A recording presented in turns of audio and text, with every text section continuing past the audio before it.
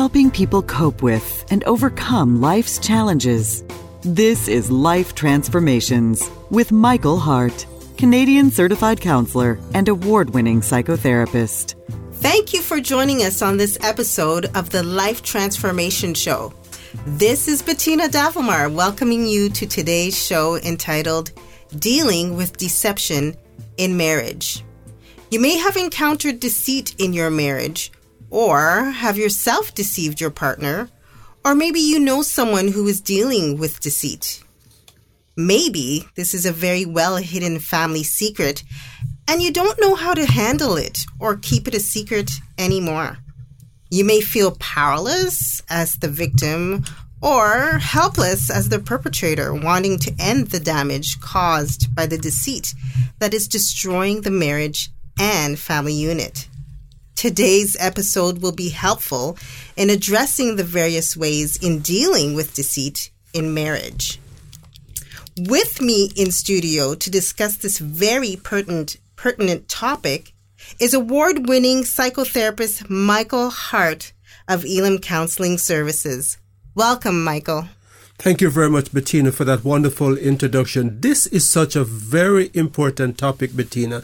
I meet so many of my clients who come in and they're reeling from the effects of deception that is just threatening to not only destroy the marriage, but to pull the entire family system apart. So I thought I would do a show on dealing with deception today, just to help to give some tips to our listeners as to how we can go about dealing with deception in marriage. But I also want to talk about some of the effects that deception has on a relationship, because sometimes the effects of it is not that well understood. So maybe there's someone listening to the show who feel, well, I'm getting away with this. I've been deceiving my partner all along and they haven't found out, so it's okay. We're going to be sharing some studies today on what's the effect that that's having on you, just keeping that secret away from your partner. But before we get into today's show, I want to welcome all our faithful listeners and also welcome our first-time listeners. If you're not familiar with Elim Counseling Services, we are a professional counseling organization that you can contact by calling 1-877-544-3546. We're a non-profit organization, so we depend on your support through donations to be able to provide counseling to those who may need it, but not able to afford it. You can find out a lot more about us by going to our website at elimcounselingministry.com. Elim is spelled E-L-I-M, counseling with 2 L's, ministry.com. And yes, we have our healing retreat that's coming up on the 7th to the 9th of June, but we are already full. So if you would like to register for the next retreat, then you can contact us and you can continue to pray for us that we will have a time of miracles at the retreat that we'll be having in June. So let's go straight into today's show, Bettina. And I want to give a scripture as the background from which we'll be doing this show. And the scripture that I'm going to be using today is from Genesis 29, verse 21 to 27. And it reads, Then Jacob said to Laban, Give me my wife. My time is completed, and I want to make love to her. So Laban brought together all the people of the place and gave a feast. But when evening came, he took his daughter Leah and brought her to Jacob. And Jacob made love to her. And Laban gave his servant Zilpah to his daughter as her attendant. When morning came, there was Leah. So Jacob said to Laban, What is this you have done to me? I served you for Rachel, didn't I? Why have you deceived me?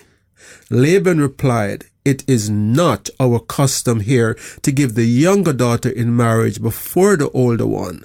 Finish the daughter's bridal week, then we will give you the younger one also in return for another 7 years of work. So there you have it, this passage from Genesis 29, verse 21 to 27. And we see in that passage this deception of Jacob by his uncle Laban. He thought he was getting married to Rachel. But the next morning he woke up, he realized it was not Rachel beside him. It was Leah. My question that I would like to ask is, what was he drinking?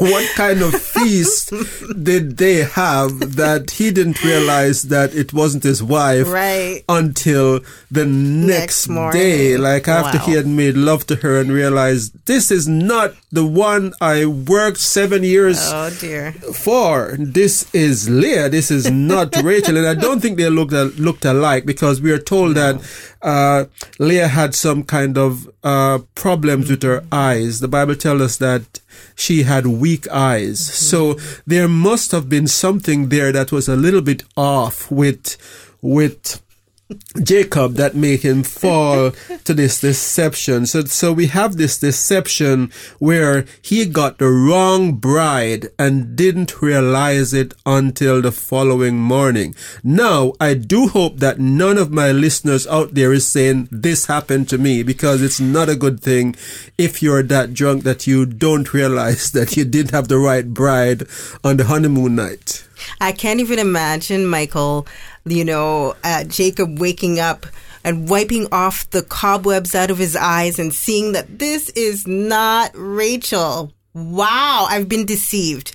Now, what are some of the deceptions you have seen in your years of practice? That's such a good question, Bettina. And I think it's going to be funny for some of these things. But one of the things that I've seen is lying about age. Like someone that I know, that this person got married to him and she thought he was 15 years younger than his actual age, and that was discovered after that he had forged his birth certificate from another country and was actually 15 years older than he really was. Another one was a financial status, where someone thought they were getting married to someone of very decent financial status, not wealthy, but fairly well off and stable financially, only to find out that she got married to someone who was in debt and had actually filed bankruptcy that she knew nothing about. Another one that I see from time to time is hidden abortions, where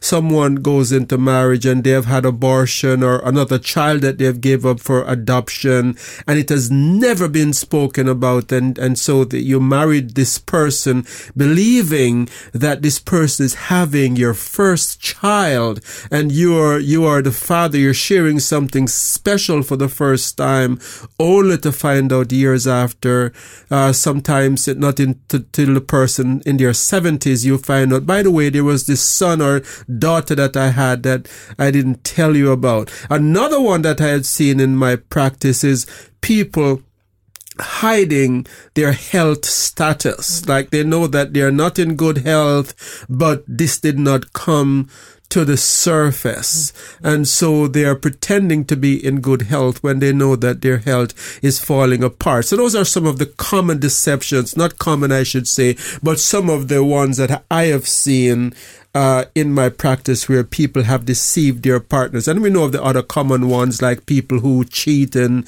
do things like that. But these are some of the other ones that I have seen. So I just wanted to say that, like in the story, deceit sometimes run as a family secret. It's not just between the husband and the wife. Sometimes the family, the wider family, knows about some of what has happened in the daughter's or the son life. And it's a well-kept secret, or it's a family custom not to talk about things that have happened outside of the family. And so this secret is not just being held by the person you're getting married to, but by the entire family system. So you can just imagine what this might be like when you realize that you have been lied to, not just by your bride, but you've been lied to by your in-laws as well. Now, that's so interesting, Michael, because I believe that probably happens quite a bit in certain families. And it's could be very, very hard for those who know about it, who are very they know about it. They haven't discussed it with the people, but it's hidden, but everyone knows. It must be extremely hard to deal with and to try to cover it up. But in your conferences, you elaborate about the depth of deception in this story. Can you explain that here for our listeners and explain how it is similar to what occurs in some families? Yes, when we think about the story, we think about Laban as the one who is doing the deceit, right? And so we see Laban as this very selfish, self-centered narcissist who is making Jacob labor for 7 years and in total 14 years. Yeah. He thought he was working 7 years to get his bride, and he ended up working 14 years to get the person that he really loved. That in the story was Rachel. But what we fail to understand sometimes is that Rachel was also a part of this deception. That's right. Rachel knew that the custom in the family, that the older sister was going to be the one that was going to be married first. And so she didn't tell her husband about the deceit of what was taking place. But as the story unfolds, we see that the deception runs deeper than just Rachel and her father. We see this entire celebration of the community, where the whole community is at this wedding feast, knowing what the custom is, that Jacob is not going to, and I can just imagine the whispers that are going around, as people are drinking, that That's Jacob, right. he thought he's going to get Rachel, but it's going to be Leah, right? But no one is saying anything to Jacob. No. So the deception runs a lot deeper. And it's like that in some families where it's not just the immediate family, but sometimes even friends know of the secret, and no one wants to say anything. And so it's important that we understand that Rachel is not this innocent victim as we are making her out to be, but she's part of the deception. She could have warned her future husband that, look, this is our family custom. And if you're going to get married to me, you have to get married to the older sister first. And so he could have negotiated that with his uncle Laban, if that was the case in those days. But he knew nothing that was the custom until the morning after waking up with Leah beside him in bed and going, what just happened here? I thought that this was Rachel. It's so interesting. This story is so pertinent. It's happened in the Bible. And so I can just imagine Rachel being heartbroken as well, knowing that she's keeping this secret and she's not going to be married that day. And, she must be, her heart must be breaking, everything. And she must be feeling like, oh my goodness, I didn't tell my Jacob. And so some would argue that in those days, Rachel was a powerless victim to break the silence and expose the deceit. What would you say to that? Yes, it is indeed true that it would be difficult for her, because maybe the part of the culture in those days that you have to obey your father, and it's a patriarchal society, so it would be very, very hard for her not to obey the father. But I think you always have a choice to tell the truth or not. We have other examples even from biblical times of daughters going against what their father wanted because they had a strong desire to do something different. The case of Moses and Pharaoh's daughter is an example of that, where Pharaoh had given a command for all these babies to be put to death. But we see that his mother, Pharaoh's daughter, said, no, I'm going to keep this one. And she stood up to her father, who was the king. So it's not necessarily easy, but you always have a choice to do what's good or what's wrong. And so she is not a helpless victim. Yes, it would be hard. Yes, she would have to go against her father, but she do she does have a choice in this regard. Right. She has an obligation. I do agree with that. And so what are the effects of deception in marriage? Because that I can imagine could just destroy a marriage. So can you discuss a little bit about that? So when you have deception that has taken place in a marriage, like we see in the story, the marriage is never going to be the same that you thought it was before the deception is uncovered. And so as in the case with Jacob and Rachel, once the deception was uncovered, now this third party has now become a part of the relationship. So we see Leah, who is now a part of this. There's this triangle that is formed. Right. And so deception usually do that kind of a thing. It creates a triangle. Right. Whether it be a child that was given up for adoption, or a child that was aborted, or a person that someone had an affair with. There is this triangle that is formed, and so it's taken energy from the relationship and it's now being diverted to that third person or thing. So one of the common effect is that the intimacy of the relationship, the closeness of the relationship is threatened. But before I give some other points under that, let me just welcome those of you who are joining the show. This is Michael Hart, and you're listening to the Life Transformation Show. I'm Michael Hart of Elam Counseling Services, and today we are discussing dealing with deception in marriage. If you have missed the first part of this show, you can listen to it by going to our website at elimcounselingministry.com. Elim is spelled E-L-I-M, counseling with 2 L's ministry.com. You can also call us at 1-877-544-3546 if you have a question.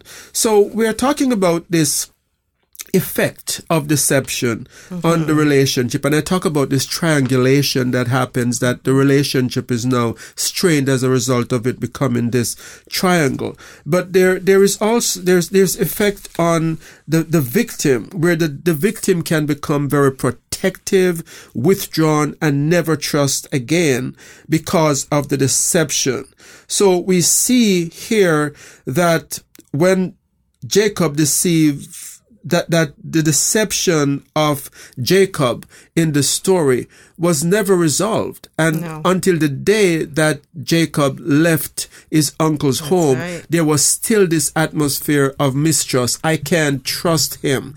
And we see also that it creates a culture of deception, because as the biblical story unfolds, and we didn't read the rest of the text from chapter 31 because of time, but if you have the time, look also at chapter 31, and you will see that not only did Jacob deceive Laban as his uncle, but also his daughters that he used as means of deception, also turned around and deceived their father by running away with Jacob without telling him they were leaving. Right. But what is also interesting that we see in chapter 31 verse 19, that not only did Rachel deceive her father by running away, we see that she deceived her father by also stealing from him as she packed her stuff to leave. So when she's leaving, it's not just I'm taking my things and leave. Yeah. It's like, oh yes, my father has these objects here. I can take these with me. Let me help myself as I go. And the Bible tells us that she waited until he was in the field. So in other words, she timed her father. She planned it. She planned it. She sure did. And she stole from her father. So we see that deception breeds deception. Yeah, it does. She could have had a conversation with her dad and said, I'm leaving because I'm going with my husband, and can I have these things? But this family culture of deception is, I'm not going to ask him. I'm going to take off and he's never going to see me again. And not only am I going to leave, but I am taking his computer and his laptop and maybe his car to drive me to where I am going if it was today's culture. And so we see this deception unfolding in the story. Right.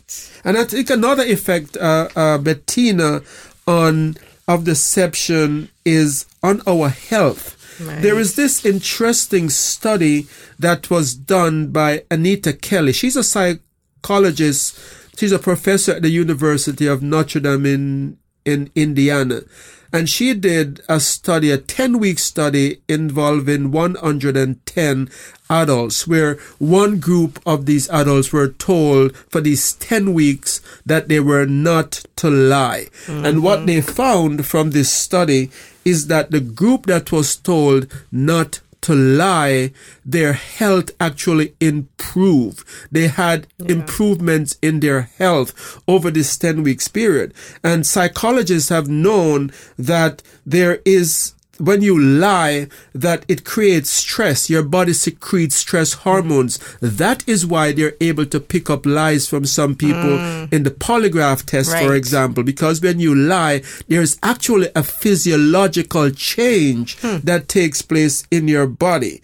And studies show that this stress, it actually reduces your body's ability to fight off infection by lowering your white blood cells in your body. And it also create high blood pressure and even infertility in some cases. Wow. And so tension headaches, back pain, lower back pains, these are all symptoms of having things that you're keeping a secret. So when my clients come in and we are working through issues, sometimes uncovering things that they have been keeping a secret is a part of the treatment. Because as long as you're hiding and you're not being truthful to others or truthful to yourself, it's going to be very hard for you to be emotionally whole. Right. So when God in the Bible encourages us not to lie, thou shalt not lie. It's not a commandment that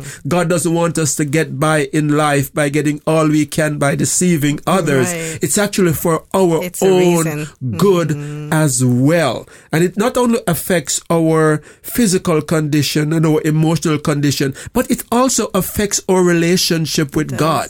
Yeah. When you have a secret that you're lying about and you're carrying with you, it's hard to have intimacy with God. It is. And I'm just wondering if maybe that is why some Christians find it so hard to spend time alone in prayer with God.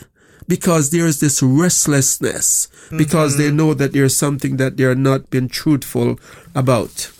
Wow, this is so interesting and so encouraging too, that, you know, even God knew that these things might, you know, harm us, but there should be steps for such a person in dealing with deception. What are the steps that we could take in dealing with deception? For both the perpetrator and the victim, it's very important that you confront the deception. If there is something that you have been keeping a secret and you have not been able to deal with it, it's better for you to confront it and say, this is what I have been hiding, and this is what I need to tell you, because it's just so big a thing. I cannot keep this from you anymore. So confront the deception. If you're the one who is being deceived, it's important for you to, and you realize that you have been deceived, don't just brush it away and say, I forgive you right away. Deal with the deception.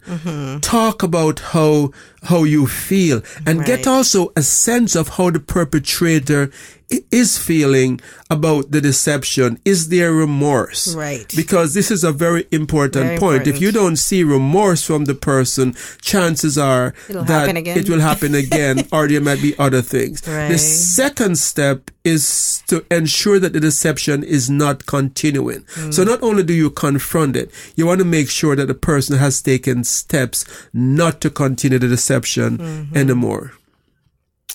And so we confront the deception. We ensure the deception is not continuing. And what's the third step? The third step is to make sure that you try to understand the reason behind the deception. And this is a step that is often missed. And if you can understand the reason by deception, it does a number of things. For the perpetrator, it can help you to understand what drives you. Right. Is it pride? Is it the sense of perfection that I have? Like if I were to tell you that I am not perfect because I made a mistake at 16 years old. I feel that it's going to shatter this image of perfection that I am having. That's important because you need to know what it is that you're dealing with. Because if you don't know what's driving it, it's likely to happen in different forms. So for the perpetrator, it's important to know that, but also for the victim, because if you know what's driving it and you can have a discussion about it, it can help you to get to that place where you're finally able to forgive. But I think the fourth step is that you should take steps to rebuild the trust. It's not just enough to say, oh yes, we have confronted it and we know it won't happen. It's not continuing and so forth. But you need to not only to understand it too, but we need to also take steps to rebuild trust.